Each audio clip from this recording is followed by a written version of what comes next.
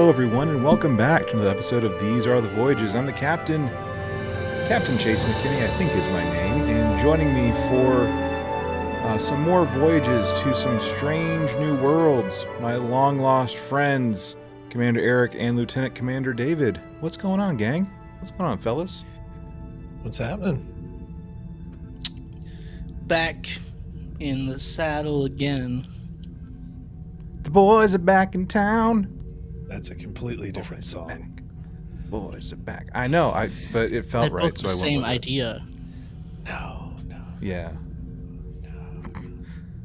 One's A Knight's Tale exclusively, and the other one's not. So, anyway, y'all, it's been a minute since we did like some episode recap type stuff, and I'm sure much life has been lived since Picard ended, and Captain Pike and his crew are back in the saddle again, like we are. So, yeah, good to be back. Yep, we're back. Yeah.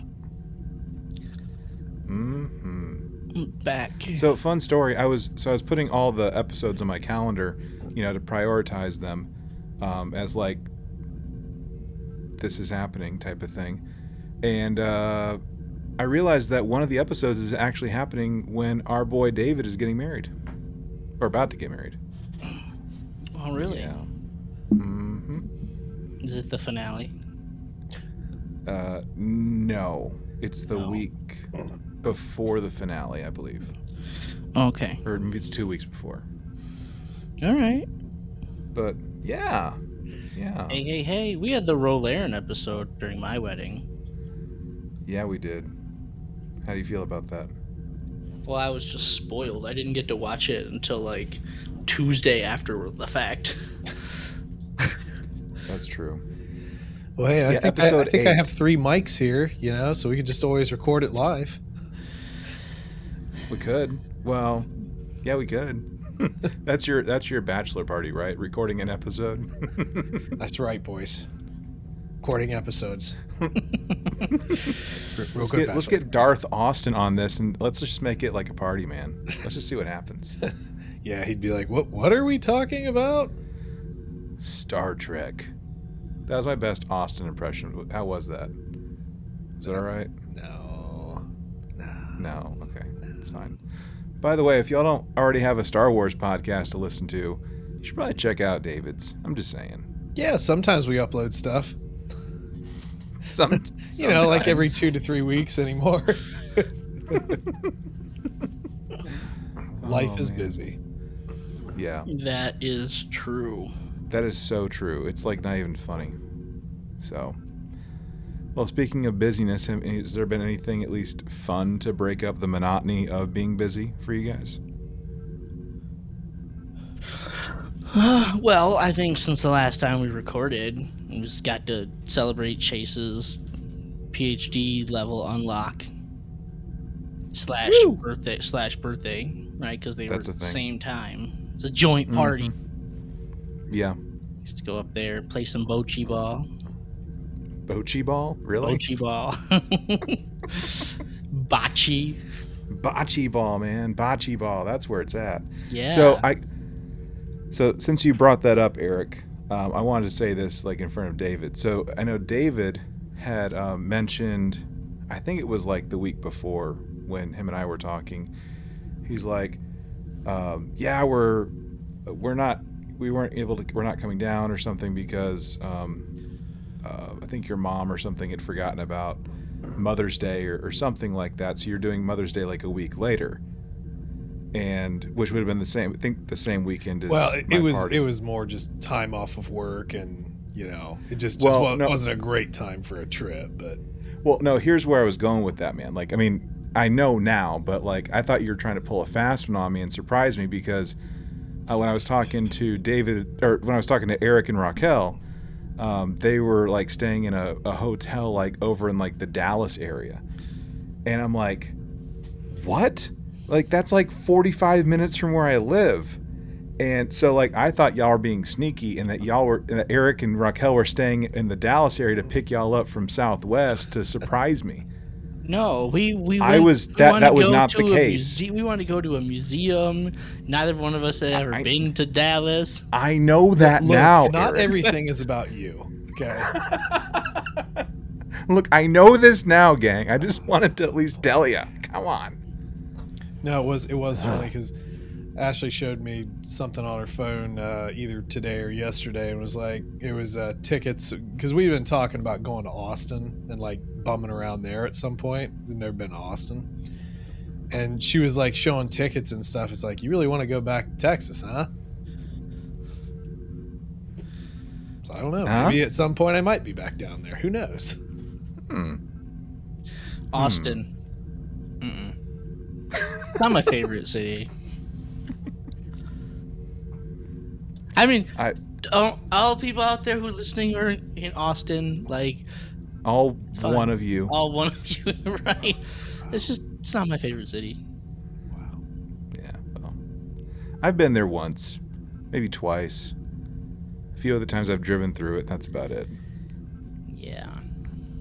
I mean, I will say this, like, the Capitol Dome is actually pretty cool to go walk through. Like, it's some amazing architecture, a lot of just really cool things there. Like, it's a beautiful building. That's about it. So.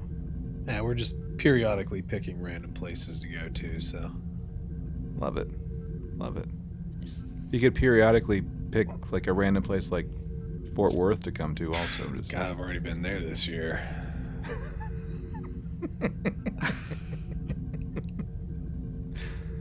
Oh man. I mean, it's like us picking. I could go to Cincinnati.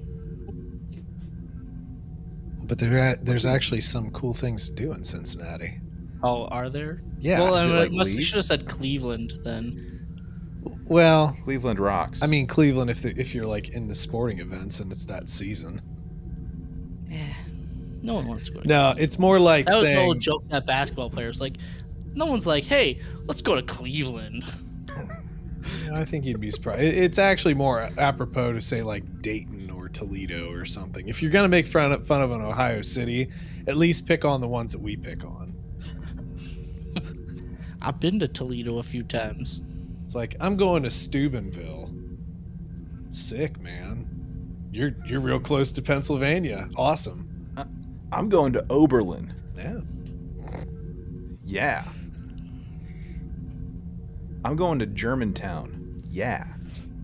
Now you can go down to Marietta and see where all the opioids are. That'd be fun. Ooh. Don't threaten me with a good time. Oh, boy. Oh, man. Man, that Ohio River's so majestic. Mm-hmm. Do y'all wear like funky socks at all? Just like for work or whatever? No. Am I the only one in this group that wears funky socks? I wear pattern socks, yes. Okay. I love funky socks, and Eric, when we were there in New Orleans for your wedding, when we were leaving, we stopped at this at a few gift shops, like looking for like tchotchkes and other stuff to grab or whatever. Yeah. And we stopped at this place called the Royal Praline Company because okay. it just. I know of that. I remember seeing it. We stopped there because they just had like a good, like, street presence or whatever in terms of like drawing us in or whatever. And I'm like looking for like cookbooks and like other stuff, and the pralines didn't look too appealing to me. I mean, my dad likes pralines, so that's a thing. But I'm always into socks. Like, I love wearing like funky socks, so I picked some up then when we were there back in March, and I fell in love with those socks. Those became like one of my favorite socks in my sock drawer. And I took them with me on my trip, my graduation trip, and then came back, and I couldn't find one of the socks. I'm like, where did this sucker go? So I was like spending like probably like a solid 3 to 4 weeks looking for this one sock, and I could not find it. So like I'm looking all over the internet trying to find this pair of socks that I got. Can't find it. I call up the Royal Praline Company and speak to someone. They're like, sorry, we don't carry that anymore. I'm like, oh, whatever. I wait like another week or two, and I call them back, and I'm like, hey, I'm stuck. help me out. This is exactly what the thing looks like. Long story short, it was like a very long journey, but I was finally able to get a replacement pair of those socks, and I'm one happy camper. It's, you're in your 30s when you get excited about socks. That's all I gotta say about that. True story. All right, man. You need some hobbies. Better hobbies. More hobbies. More hobbies. Like Star Trek? More hobbies. I mean, that's Okay, fine.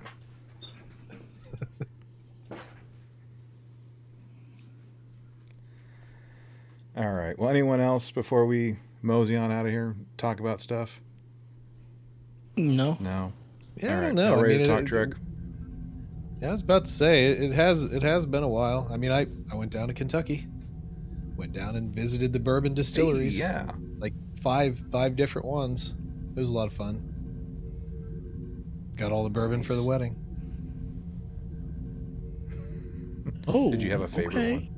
You had my attention, but now you have my curiosity, or whatever the line. You had my curiosity, but now you have my attention. I mean, we actually, we visited Buffalo Trace a few times because we were getting their sort of standard Buffalo Trace for the wedding, but also wanted a couple of their allocated bottles, which we did get some Blantons, and we got some Eagle Rare, which was what we wanted from there. And we went to Woodford Reserve, which I don't really care all that much about. It was interesting to go to. Castle and Key, that was cool. And one other one, Bullet, and then one other one. I don't remember the other one off the top of my head, but no, it was a fun trip. Frankfort, Kentucky, though, man, that's a boring town. It really is a boring town. It's like we thought it would be, fine, and it was fine, but it's like, man, I would have rather stayed in like Louisville or Lexington or something like that. But it was a short drive to everything, so that was nice. Yeah. And we're just ripping on towns tonight on this episode of the podcast. I mean, A little bit. Austin, Ohio in general, now Kentucky. I mean, it's what we do. Welcome to the podcast. Welcome to the Rippin' on Your State podcast.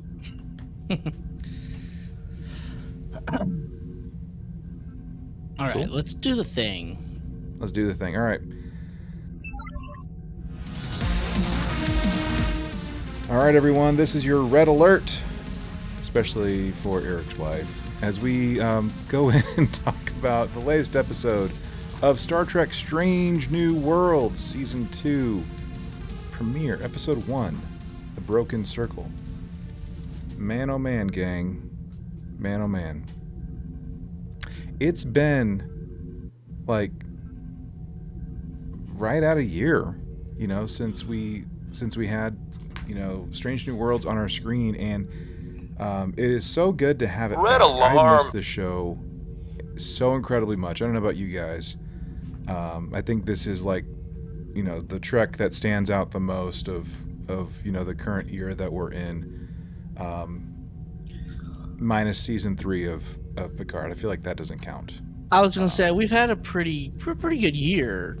Yeah. Like this television year, not calendar year, but going back to, Lower Decks in the fall, and then up through now. Picard, and then up through now. Yep. So, the way this episode kicks off is just a very kind of an elongated kind of last year on Strange New Worlds, basically. Just seeing all the clips of that and kind of where we left off with La'an, taking a leave with number 1 being arrested for, being Illyrian and lying about who she is, basically. Kind of sort of losing Hemmer in a way. It's kind of alluded to. And then we also get like a brief flashback to even like season 2 of Discovery too, in part of the clip. But picking up on this episode, we're back after like the recap. We're back at Starbase, and we're kind of catching up on some things, getting some upgrades to the Enterprise, and we're also, just seeing like what's going on. Like Pike's talking to Una, among other things. Like, we're gonna fight this. We're gonna get you reinstated, and I'm gonna do everything I can. Like, don't start a fight you can't win. By the way, we didn't start the fight; they did. So there's that. And and there's something about like a lawyer who won't take their calls. Yeah. What's up with that? Has your mom ever done that? What? No. That doesn't seem right. Anyway. And then anyway, Pike says, I'll be, it's going to take me 3 days. It's going to take me 2.5, and then one of these new fancy shuttles to get back to Earth. This was a little annoying because the days kept fluctuating. It'll take me 2.5 days to get there. I'll be gone 3 days. Captain Pike will only be gone for 2 days. It's like, can you make up your frickin' minds? He's going to be gone for 5 days, realistically. Okay? He's gone all season. Shortest term, 5 days. Like, let's just get the days right, okay?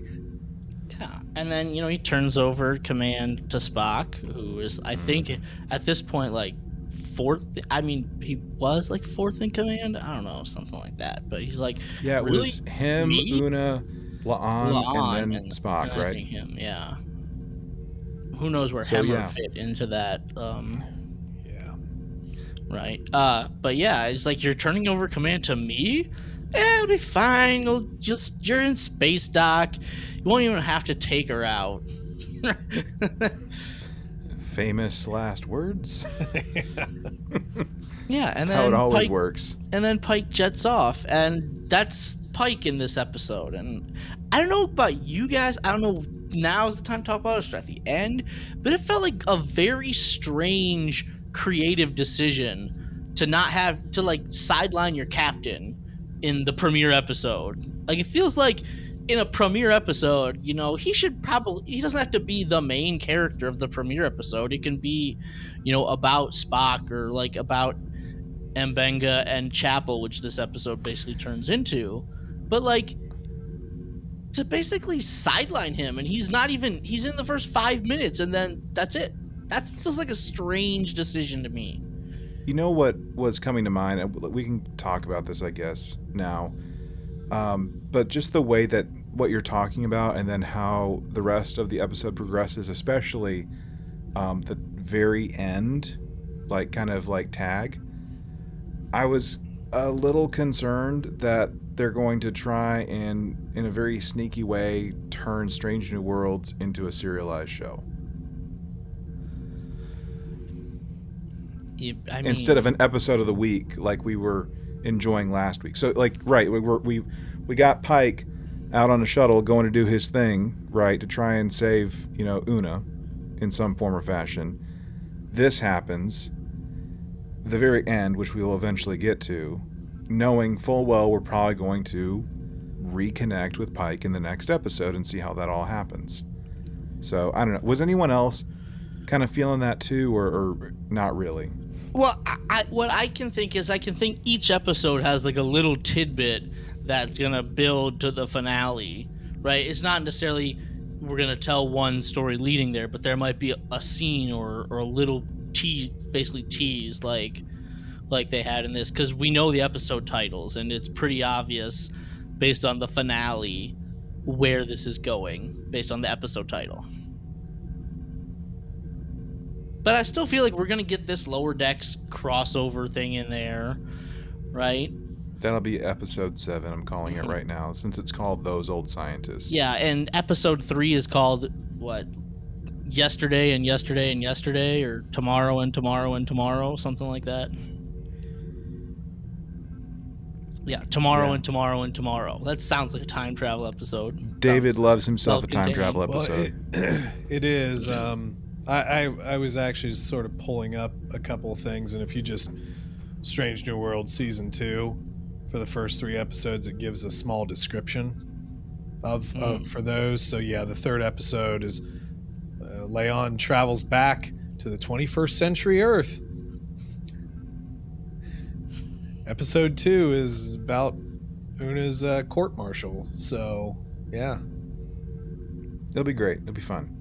Yeah, it's fine. It's fine, guys. Just time traveling court-martials. Heck, maybe, guys, we'll even get like her entire record read out.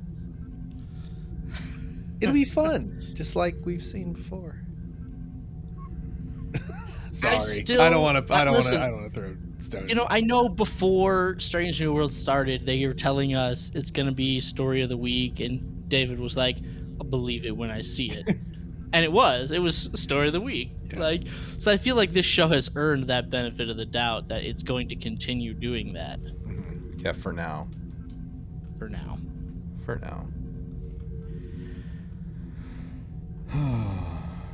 Okay. So, so Pike's out of there, and Spock is kind of like freaking the heck out. His like blood pressure and whatnot is like, his heart rate, all this stuff is like kind of going through the roof. He's seen M'Benga about this, and, you know, trying to find ways to take care of these emotions that he apparently let loose for funsies and hasn't been able to put it back in the box, right? So this is where apparently Spock has gotten into like his little harp that we see him playing in original series and even in Final Frontier, as a way to help manage those emotions, which we see it come down on the monitor. But as soon as Chapel comes up, "Hey girl, hey, how you doing?" Shoot, back through the roof all over again. I said what I said.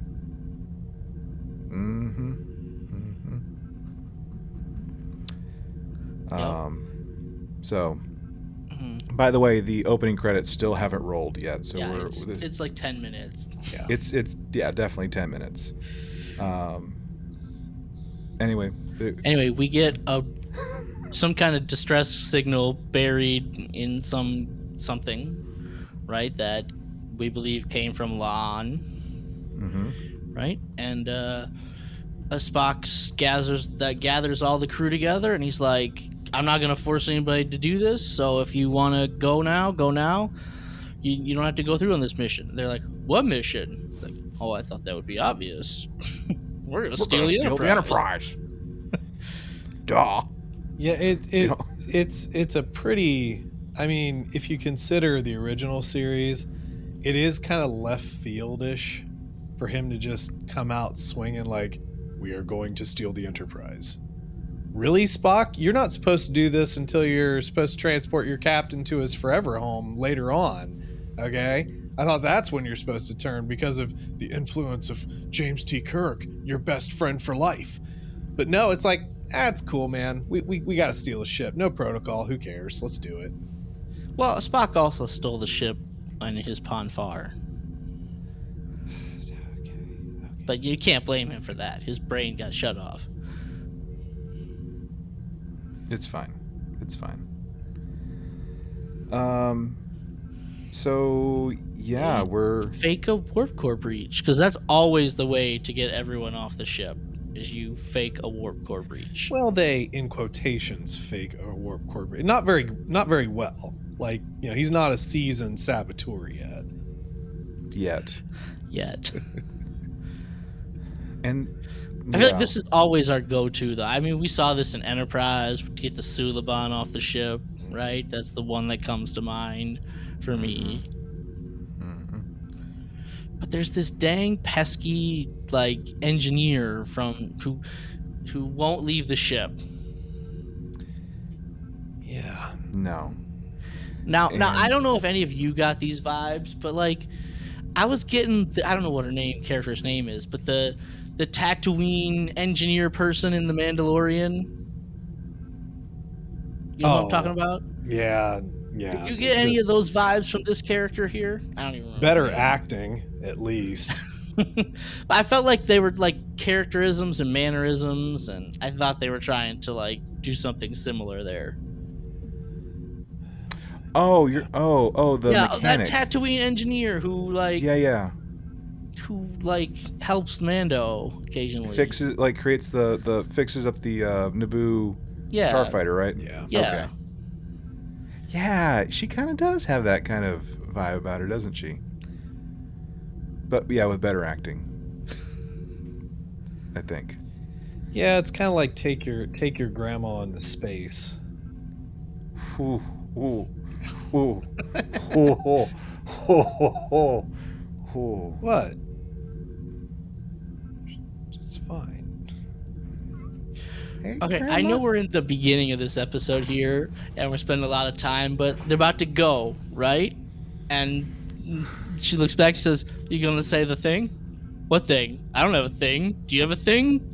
It's like you got to say the thing. Everybody has their thing. Pike says hit. Pike says hit it. It's like, why are we spending so much time on the thing? It's like, let's fly, and Saru did the execute. Yeah. It's like your sister was all there. Let's fly. Let's just legacy this thing. It's like, why do we have to spend? Can't we just go? Like that was what Lorca go. Yeah. Warp me. I want the ship to go fast. Like, why do we have to spend so much time thinking about these things? Like, there are other things to spend our time on. Yeah, it's becoming a little forced. Because didn't we do this in Picard too? Wasn't that in Picard where we cut it off right as somebody was going to say something like that? Or Yep. Yeah. Yep.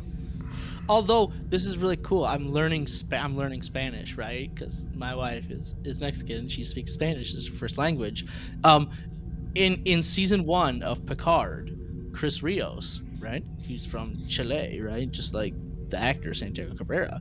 And at one point before they warp, he says "Dale."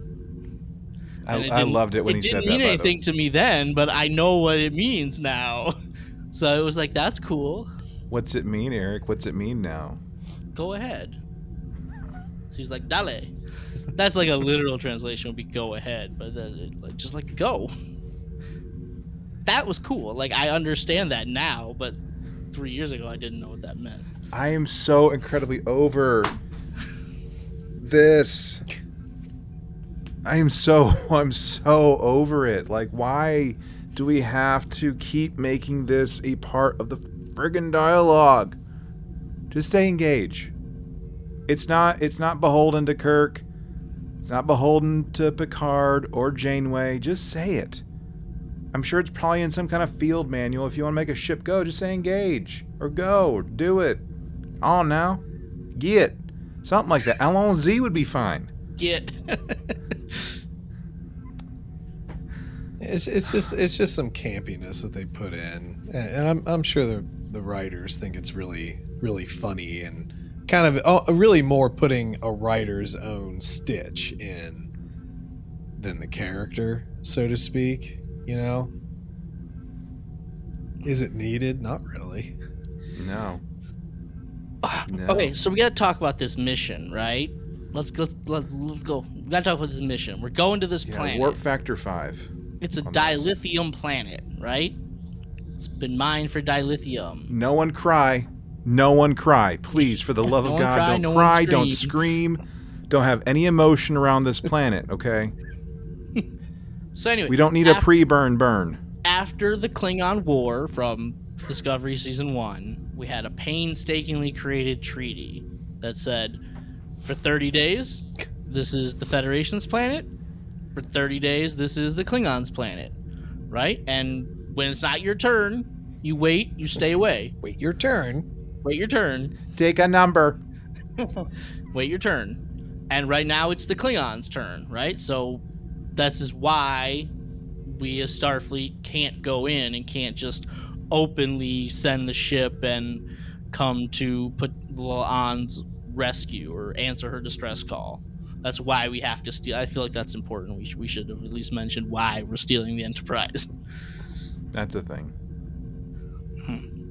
And if the Klingons see us there, that'll be considered an act of war, and it'll reignite the war that technically the Federation won. I don't see that happening at all in this episode. What? I mean, like, it kind of happens, but like, anyway, like if they see us, like the war's gonna start again. Does it though?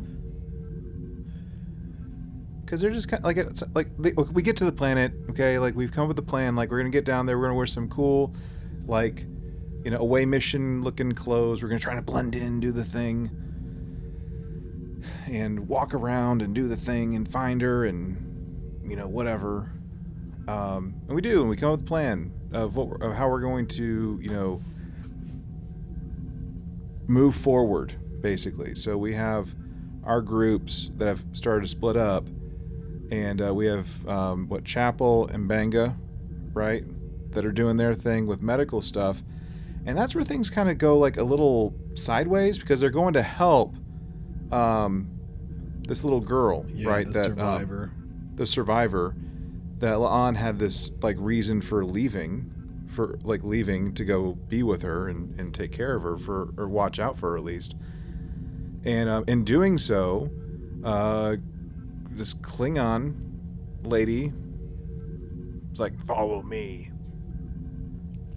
And they are essentially like, restrained, I guess, and taken to this underground cavern where there's apparently a Starfleet ship there. Yeah, this whole that was part Kit of Bash, this whole part of the story was like warp speeded along, though. We did so much in the beginning with like all of our characters and saying hello to everyone again, introducing Grandma, Space Grandma, and then we're just like, oh, there's this and this and this. Oh, look, a ship. Well, I feel like when they meet up with La'an on this planet, and she gives them like the debrief, and she says, "Hey, there were people that were mining this planet during the war, and they made a lot of money, and like they were both from the Klingons and from the Federation, like citizens from both, and they were working together to make money selling dilithium during the war, and now that the war's over, they're not making this money, so they want to restart the war so they can make more money," which, war profiteering is a big thing, right? But okay, so that makes sense. And then like La'an is on this mission, she's undercover to try to like meet with a Klingon broker because she's acting like she's selling Federation technology. And so I get like they're building this ship because somehow they've been by this group, which is the Broken Circle, which that's our episode title. Title alert. I mean, it's mentioned. Well, they say the Broken Circle once, and if you blink, you might miss it. But that's this organization, and I guess they're buying up Federation technology, and they're using it to somehow build this ship, which looked like a California class ship a little bit to me. Yeah. In this underground cavern here, but it did feel like it went fast, right? But you had to listen to this explanation here. Yeah, so we have La'an doing that thing, arms dealing type stuff to move things along, and M'Benga and Chapel are on this ship, on this Starfleet Kit bashed ship, taking care of some like burn victims, basically like some radiation burns or something for Klingons, and the Klingons ion radiation aren't too keen on seeing them. And this is where things get weird. We get some roid rage going on at this point. Well, I mean, even before that though, you're starting to get set up of like M'Benga when he was sort of, in quotations, taking part in the Klingon War, and sort of some of his PTSD almost that he went through due to all the slaughter, effectively. So there's sort of that little side story as well. But yeah, then they get roided up and pupils dilate, and then they can do anything. It's like they have like space amphetamines. No. Did any of you ever watch Agents of S.H.I.E.L.D., the television show? Yeah. Okay. Well, yeah. It was canon. It fit with the movies up until like they decided to get rid of it. Anyway, in season 5, like there's this storyline where they're like in the future and they're like on like a Kree space station or whatever. And it's like when a Kree knows he's about to die, he takes some kind of space amphetamine and like goes crazy and takes out as many people as he can with him. And that's all I could think about here is like, is that it's like, oh man, they're on space amphetamines just like the Kree. You know, does this episode though kind of make you sort of feel like the Federation just doesn't really control anything at all? Because like, so Mbanga's just carrying around vials of space meth. We've got a ship being built on Dilithium planet that apparently no Federation, you know, whatever they're sending there knew about, which is kind of odd. I mean, the Klingons not so much, but you know, it's like, do you guys like do anything nowadays? Like, hey, it was the wild, wild west out there. It's not the civilized 24th century of Picard, right? This is the wild west. I think they had a better handhold on stuff when it was just Enterprise back when we just started first flying through space. I think we regressed somehow, like we went forward, regressed, and went forward again.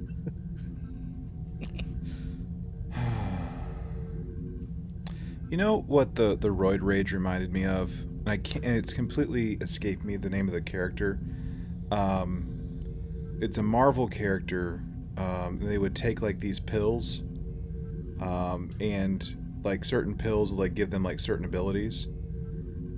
They featured this particular character in Jessica Jones, either season 2 or 3. No, I think it was season 1. I know what you're talking about. The cop who takes those pills.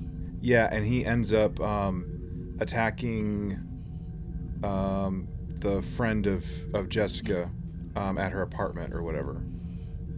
Yeah, I know the character. I don't know the character's name. It's trying to drive me nuts. But that's what I was thinking of. Like that and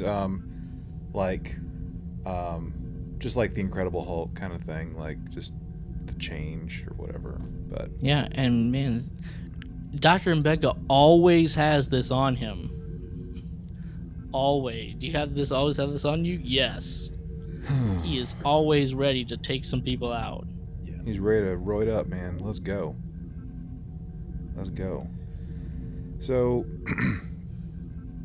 we're going to beat some people up in some corridors. We're going to do some Kirk Fu. In slow motion. In slow motion. That's right. And we're going to torture because why not? We're civilized here in the 23rd century. We have a more evolved, form of sensibilities, We don't just kill because we enjoy it, like with Tommy guns or anything like that. I mean, this sort of stuff is actually kind of okay for me, though, because it's like when we got with O'Brien with the Cardassians, after the war and stuff, how much he hated Cardassians in the beginning. Like borderline just racist towards Cardassians, he didn't want to do anything to do with them. It doesn't take a good man much to go into the realm of evil when you think about it. It only takes little pushes or seeing great evil before you. So, I mean, even Mbangi even said, like, wherever he was stationed, what was the quote? Something like, when it rained blood, or something like that, some blood rain going on and so forth. So like, I actually don't really mind that kind of thing going on, even when he's effectively choking a guy out, because it's a form of rage that he obviously hasn't dealt with. And one other quick thing I just wanted to prod in here that I was really excited about at the very beginning when we first saw Mbanga, it's like, oh my god, this guy is actually speaking up like they properly mic'd him, and then it's back to whispering. He has a very soft voice. Yep. So, anyway, we find out what the complement of the ship is, right? Like after beating some folks up, choking them out, and we also find out about like this transmitter on, I think it was deck 12. Sounds right? Some deck number it was there. And we're going to change it to basically a form of Morse code. We later on find out to try and save ships from coming out, to do like a false flag kind of thing. essentially, and it basically works. But the juice is wearing off, gang. In terms of them being all roided up, when people are showing up and whispering, I need more time, help me out. And Chapel's like, this hurts, but it's fine, everything's fine, world's on fire, it's fine though. And he's still got some juice in him to go and save his colleague. So which results in them being in a room, an airlock. Airlock, yep. With only just a few pieces of an EV suit to make one complete EV suit. Yeah, helmet and some thrusters. Yeah, a helmet and some thrusters, yeah. This kind of made me a little uncomfortable because, like, the way they were holding each other. Yeah. I'm like, please don't kiss. Please don't kiss. No. Yeah. No, don't do it. No, they It was a weren't very going to. weird embrace. I mean, it's just space is cold. Get a blanket. No, but like they decide they have to get out of the ship and they have to make a hard vacuum transit, which is scientifically possible. Like, before anyone out there is, I know there are probably people out there that are going to criticize, like, this is not possible. It is possible, right? A couple of things need to happen. First, don't try to hold your breath. That's the worst thing you could do. Most people think, oh, I gotta hold my breath because so I can breathe. No, that you take that oxygen in your lungs, that'll freeze instantly, and that'll hurt. That'll kill you first. So what you gotta do is you gotta exhale, get all the air out of your lungs, right? If possible, what you can do is take an extra shot of oxygen and shoot that into your lungs to keep more oxygen into your lungs. Okay, and then don't try to stay awake, right? You're gonna pass out. He says 15 seconds.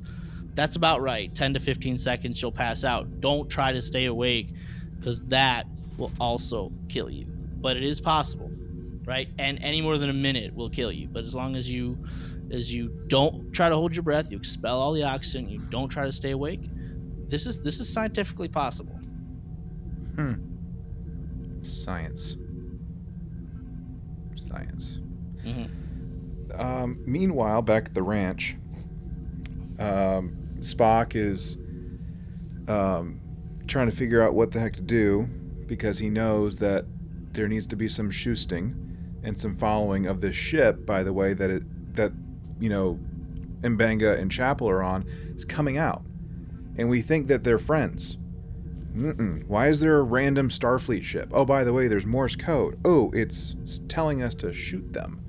Great. False flag. There's that false flag thing we were just talking about. And he's torn. Spock is torn, right? Like, shooting, because he knows he's going to probably kill two of his fellow officers, and he doesn't want to do that. He is, like, all torn up about it, trying to think logically. And we have our other bridge officers that are saying, come on, can I shoot? Can I do something right now? Can I? He's like, wait. And it's very last second when he finally fires on this false Starfleet ship, when also, by the way, M'Benga and Chapel have ejected, and we do detect their transponder, and we are able to beam them aboard, and they're going to be okay, type of thing. Only after it get rough. Get roughed up a little bit, yeah. I got nothing. Yeah, I mean, this we were told that this Spock in this show is a different Spock than the Spock we're used to in the original series and the movies, right? This Spock is much more in touch with his emotions, is not as detached. I feel like original series Spock probably wouldn't have hesitated as long to fire on the other ship. He'd been like, we made the choice to be in Starfleet. We all knew that it could come to risking our lives and potentially losing our lives for a mission, and they told us to shoot it down, so we're going to shoot it down, right? That Spock wouldn't have waited as long. But so I like seeing, like, this is a different Spock. He hasn't matured to that fully grown, and he's not as confident in his leadership because he's not as high rank, he's not as experienced in Starfleet yet. Yeah. So I like that we're seeing this different Spock here. I don't know. I think it plays a little fast and loose with things because, like, I mean, yeah, you're right. I mean, experience for sure, and I think even Vulcans can feel uncertainty, especially if they haven't went through something. But the only I guess problem, and I like this Spock, but the only problem that I run into a little bit is that you're effectively saying that Spock learned all of these life lessons before Kirk, but the whole story you build up in the original series and then in the movies and so forth is it was the friendship with Kirk that brought him closer to his humanity in the experiences than he had through the Enterprise and then subsequent movies and everything.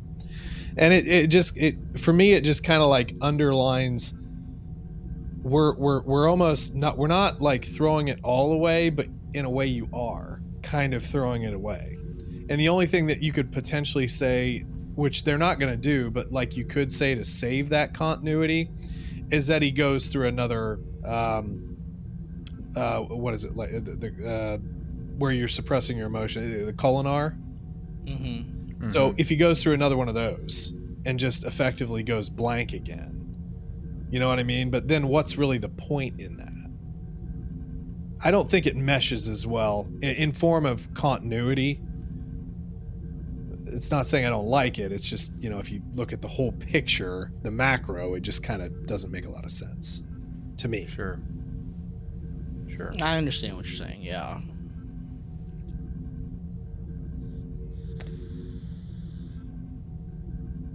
I know that this form of Spock is supposed to be based off the Cage, like the original pilot for Star Trek, where he is in, like we were saying, like more in tune with his emotions. And I think I read somewhere that it's supposed to be like around the time I think that Pike becomes like fleet captain, and is doing a lot of that stuff, and then eventually, getting into the chair, that's when things really change for Spock. So even if that is the case, I mean, that's like still like what, 6 years away internally from like the events that put Pike in his chair, essentially. So I can appreciate what you're saying, David, and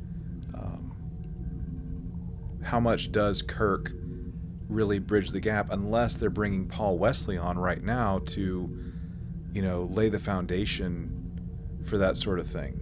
Because we know Kirk's going to be in this season a lot more than he was last season. He was in like what, 1 episode, 2 episodes last season? Just the 1 episode, yeah, finale. So anyway, all right. Well, we all go. We all like go back to the planet.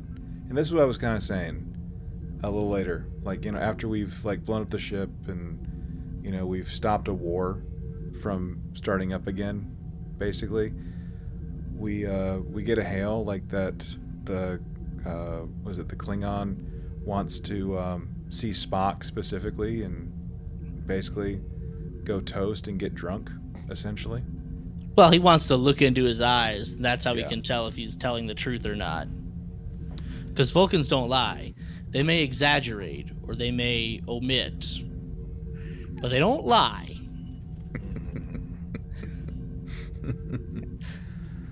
And this is what I was talking about, man. Like we got like just more like walking around of folks. I mean, anyway. We have a big party, man. Yeah, we do. We blew up this ship. We stopped the false flag, and we're gonna drink blood wine all night long. And I just thought it was kind of weird. I thought it was a weird choice, like with La'an. By the way, like you good? You good? You're okay now, right? Okay, I'm out of here. Like, that just seemed weird to me. Like, that's how we're going to just get La'an back on the ship. Like, you're good, right? Right? Okay, cool. Well, I mean, she did what she set out to do, right? Her mission was to help that girl find her family. And she did it, right? So now she goes back to work. Yeah, I guess, yeah.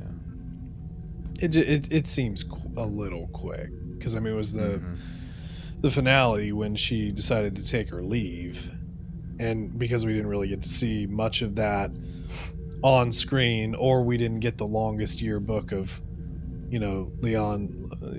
Oh, there might be a book about this, right? Oh boy, let's maybe not. But Wonderlands 2. Wonderlands.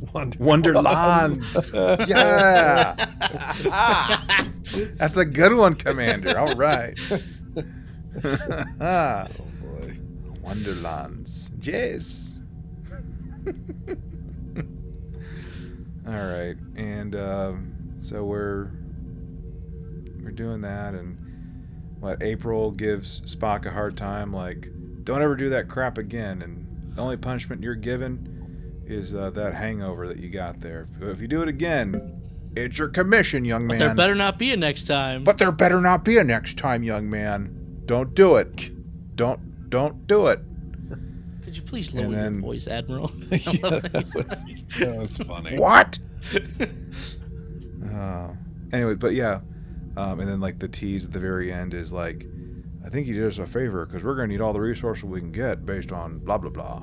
And then we see, like, Gorn's ship or whatever on the screen. But there's also I know they're building this Nurse Chapel and Spock relationship, or I don't know if it's going to be a relationship, but it's like they clearly have feelings for each other. And like when she gets beamed back and from the hard vacuum, he's like, no, I waited for you. And then he has like a moment in sickbay too, where he's like talking to the doctor while she's still sedated or whatever. I forget exactly what he says, but something like I don't know how I feel right now, or I don't know how to control my feelings, or something like that. I don't understand my feelings, something along those lines. Just go play your harp a bit more. And then he goes to play his harp, yeah. And I don't know if you watch this with subtitles, but like in the beginning, it's like playing music badly is what it says on the subtitles. That's good. I like that. Yeah. Oh, man. Well, I think that's it. Y'all got anything else?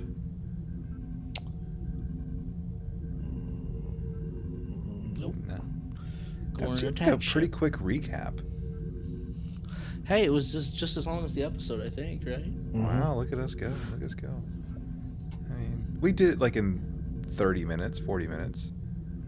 It was like about 10, 15 minutes of that was just preamble of nonsense that's been going on. Yeah, no big deal. It's good. All right.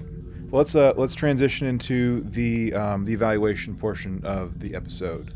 So let's look at the Delta and how well the different divisions of Starfleet were represented in this particular episode. So, Eric, what do you think, man?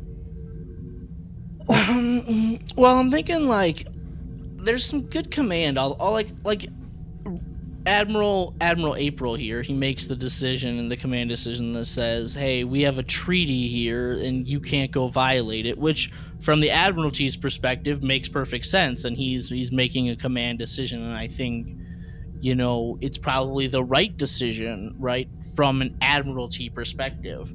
So I'll give him credit for that. And then, Spock's like, I'm not going to leave somebody behind. I'm going to make my own command decision, and then to take the ship. And then at the end, Spock, he makes the decision to fire on this ship. He doesn't now La'an and Nurse Chapel and Dr. Mbenga were off the ship by then, but he didn't know that. So, he makes the decision. It's a command decision to fire on this other ship. Which is obviously the right decision as well, right? Even though he has limited information here. I'm happy giving a command. It's not like the strongest command I've ever given before, but I'm happy to give a command. Are we doing like operations per se? I don't know, not really. Is there some science going on here? Sure, we got our space meth, right? I guess that's medical science, right? We've got our hard vacuum transit. That's some science going on there. I don't know. It's like there's some science. Not the strongest episode from a science perspective that we've ever seen, and it's not the strongest from an operations that we've ever seen either. Sure. So, for me, I'm thinking, like with the Admiralty piece, like you pointed out, like that makes sense.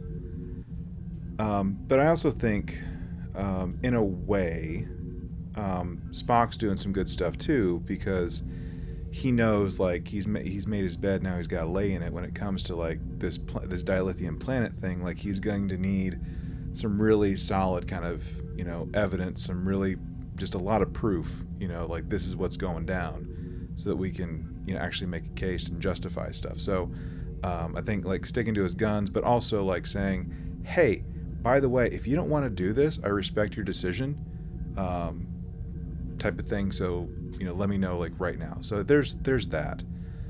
Science, I hadn't thought of it as thoughtfully as Eric did, regarding like the space vacuum stuff, but that's cool. I'm on board with that. And also like I liked how it was just subtle, but like using like the future sciencey stuff of like the matter recombination, or whatever the jargon was that they used, for like the radiation stuff, like the ion stuff, in trying to heal people. I like that. I thought that was pretty good. I think there is a case for operations. It's kind of there, right?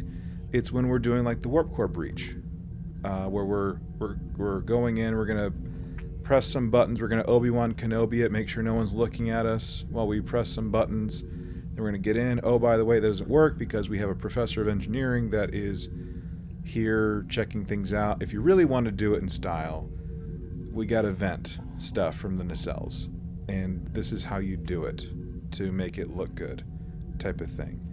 There's that.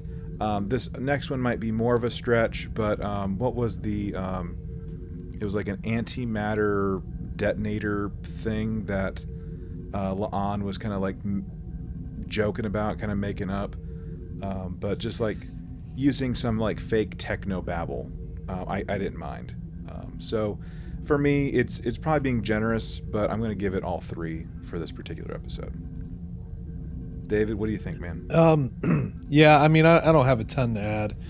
I think command is there. I more tune into Spock. I mean, even towards the end where he gives the final command to fire on the ship, he gave his crew mates as much time as he could until it was literally the last moment you had to do it. So, and we've seen that progressively throughout a lot of the series where, we are trying to give everybody as much time, but we still ultimately make the tough decision. I think you guys pretty much already buttoned up all the science stuff. The only other thing I'd say from like an operational standpoint would go maybe to Uhura when we're under our inspection, and she's basically trying to set up a secondary communications panel or something like that, so as not to lose communication, which they're like, what does that matter? It's fine, you're in dock, but it's like it wound up being super important. And there's even a scene with her going to Spock directly to tell him about the message from Leon. And I mean, he asks like, why didn't you just like call me? It's like, well, like comms are down. So just some of that little stuff I think is enough. It's really not like super overarching, but it's there. It's there a bit. So I'm pretty comfortable with all three. Very good. Very good. All right, well let's rate this thing. So gang, on a scale of 1 to 10, 1 being a dumpster fire and 10 being absolutely amazing, how do we rate this thing? Commander Eric, what are you thinking, man? It's not as strong as some of the episodes from the first season, right? I mean, that first season of this came out like gangbusters and was just like amazing through the first, I think, 6 episodes, right?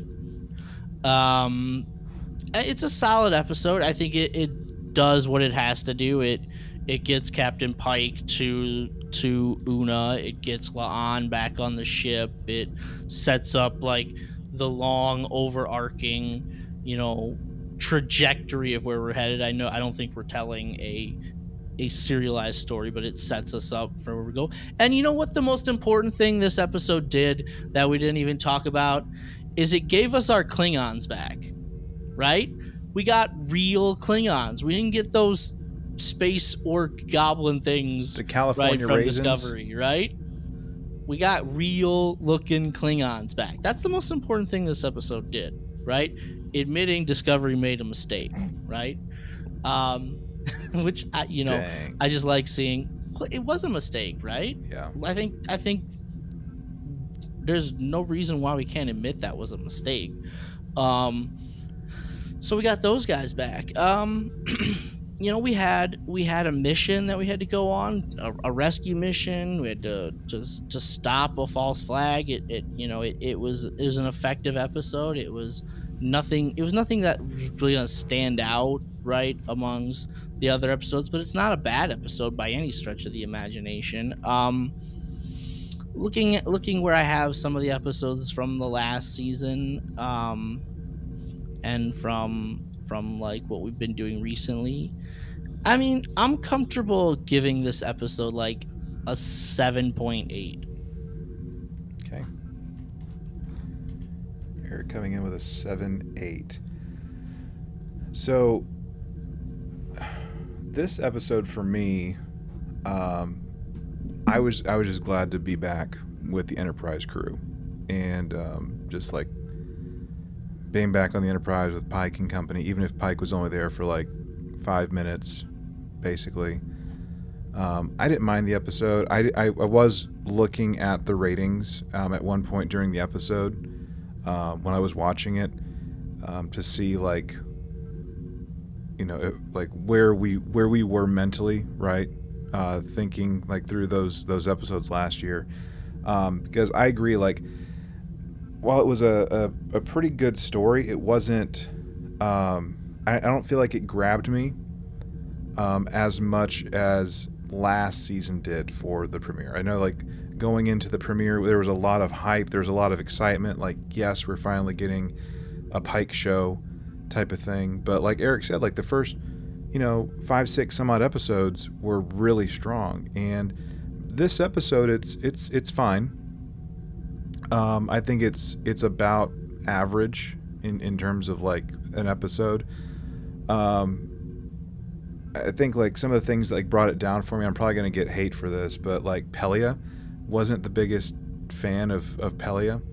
And I'm sure people love her, and that's fine. But like right now, this first episode, I'm not digging her. But there's another 9 episodes, for that to change my mind, and I'm open to it. But right now, just not a good start for me. I'm just really annoyed with her. So there's that. Some of the stuff was just kind of weird in terms of like we're kind of like rushing things along, but I get it. It's a singular kind of story of the week, so you gotta do that. But it just felt kind of odd at times, with like the story beats. I did like seeing like real Klingons, not the California raisins, not the Klingorks, like we saw in Discovery. So that was good. I am hopeful for this season. I am hopeful, but I think I'm kind of in like a similar camp as Eric, and I was coming into this thing truly today with like a 7-7, and I think I'm gonna kind of leave it at that. I think that's still pretty generous, and I'm kind of giving that in hopes that the season will continue to improve, and leaving myself open to rating it either higher or lower. Once we get the full context of what season 2 brings us over the next 9-10 weeks or so. Don't really have much else to add. I mean, we've already kind of talked about like a lot of the content that I think was pretty pertinent, especially when we're talking about like the deltas. But I think that's it. I don't want to ramble on any longer. David, what are you thinking, man? How would you rate this? Yeah, it's kind of difficult because, like Eric said, it didn't really come out as strong as the first season did. Not necessarily a bad thing, but it definitely wasn't as strong as the first season premiere. I think the episode itself was like what 50 minutes something, just under an hour, and I feel like we tried to really push a lot of like character development in the episode. The Spock's emotional journey, and Spock and Chapel's romantic thing, and Mbanga's PTSD, and Leon drinking blood wine, and and then Pike just goes bye-bye. So I think there's a lot they were trying to pack in here, where one of the things that I think we said about season 1 is unlike Discovery that waited till like the end to do any slight character development to make me care about the characters, in season 1 they did so much just overt character development that I felt really at home with the crew. So I didn't really have any sort of issue with that. And sometimes you try and put too much in there, and then because of that, the actual story of this red flag ship thing, potential reigniting a Klingon Federation war thing, just kind of got condensed down and almost diminished. It was a little diminished, and we spent a lot of time in slow motion fight scenes on meth.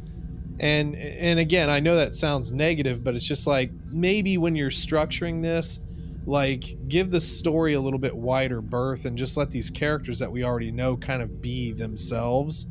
The other thing that I just wanted to point out here, I don't know who decided on some of the camera angles that they did in this show, but like there was a scene where Chapel and M'Benga were like going into like an access panel under the deck that they were on, but then they did this whole flippy spinny thing.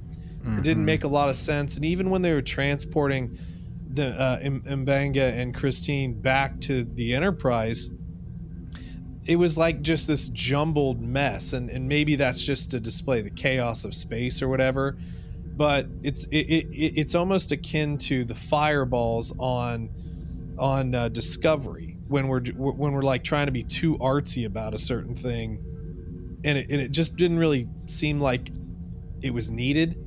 And if I point those things out, it means it's distracting to me for some reason, and I hone in on really dumb things sometimes. But I think the execution of the episode for me from a storytelling standpoint was lacking a bit.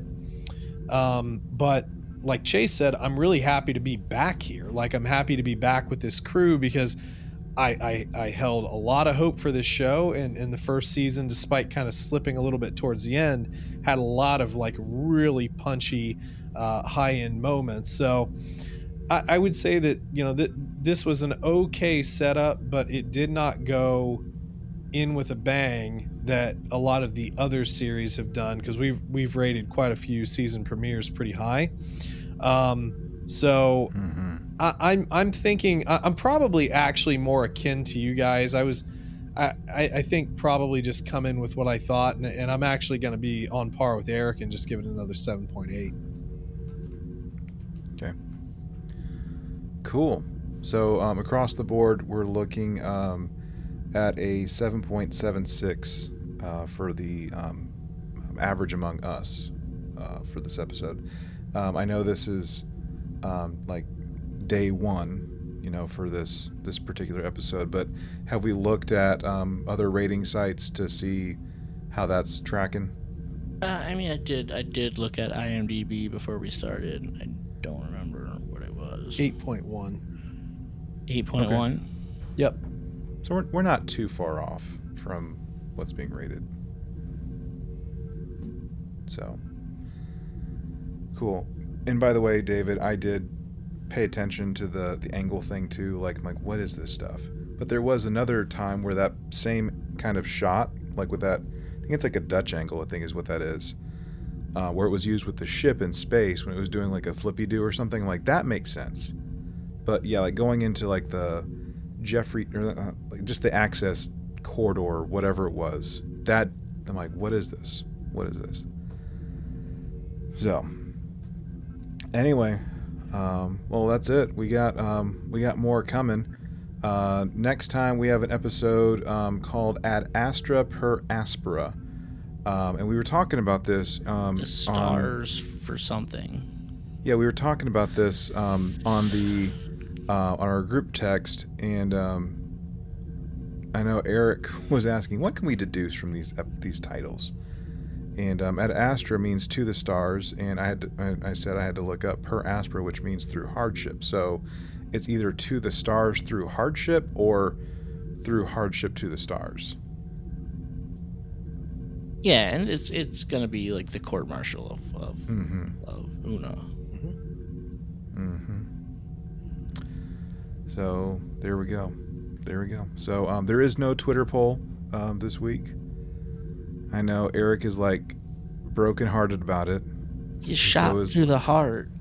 Shot through the heart, and you're too late. No, or like straight through my heart, like the Backstreet Boys song. Or how about some Faith in the Heart? Got me, can't stop the bleeding. Sing it, Eric. Come on. No, those are the only 3 lines I know. That was from the dark era where Kevin had left the band. Man. Dark days. Well, that's it, gang. Thank you as always for we're starting this journey anew with a new season of a Star Trek show, and yeah, it's gonna be fun. We're gonna have some fun conversations whether we like it or not. So there we go. But for everyone out there in listener land, I hope you're just as excited as we are to be back talking Trek, watching Trek, that sort of thing. We'd love to hear your thoughts on the episode and kind of the trajectory that you hope it goes, and even just what your opinion of the episode was. So let us know. Connect with us at trtvpod.com. You can send us messages there. You can also support the show financially if you'd like through Patreon, patreon.com/thesearethevoyages. Of course, you can also send us an email directly to trtvpod@gmail.com, or you can send us a voice-only transmission to 817-752-4757. Remember, there's a 3-minute limit before some fake Starfleet ship tries to come and get us. So please help a brother out and be quick about it. Other than that, if you want to mail us something, like not the roid rage stuff that Mbenga and Chapel take, you can do that, I guess. I'd prefer a data pad or cookies, but that's fine. Lone Star Station, P.O. Box 2455, Azle, Texas 76098. Everyone, thank you so much for tuning in, and as always, remember to boldly go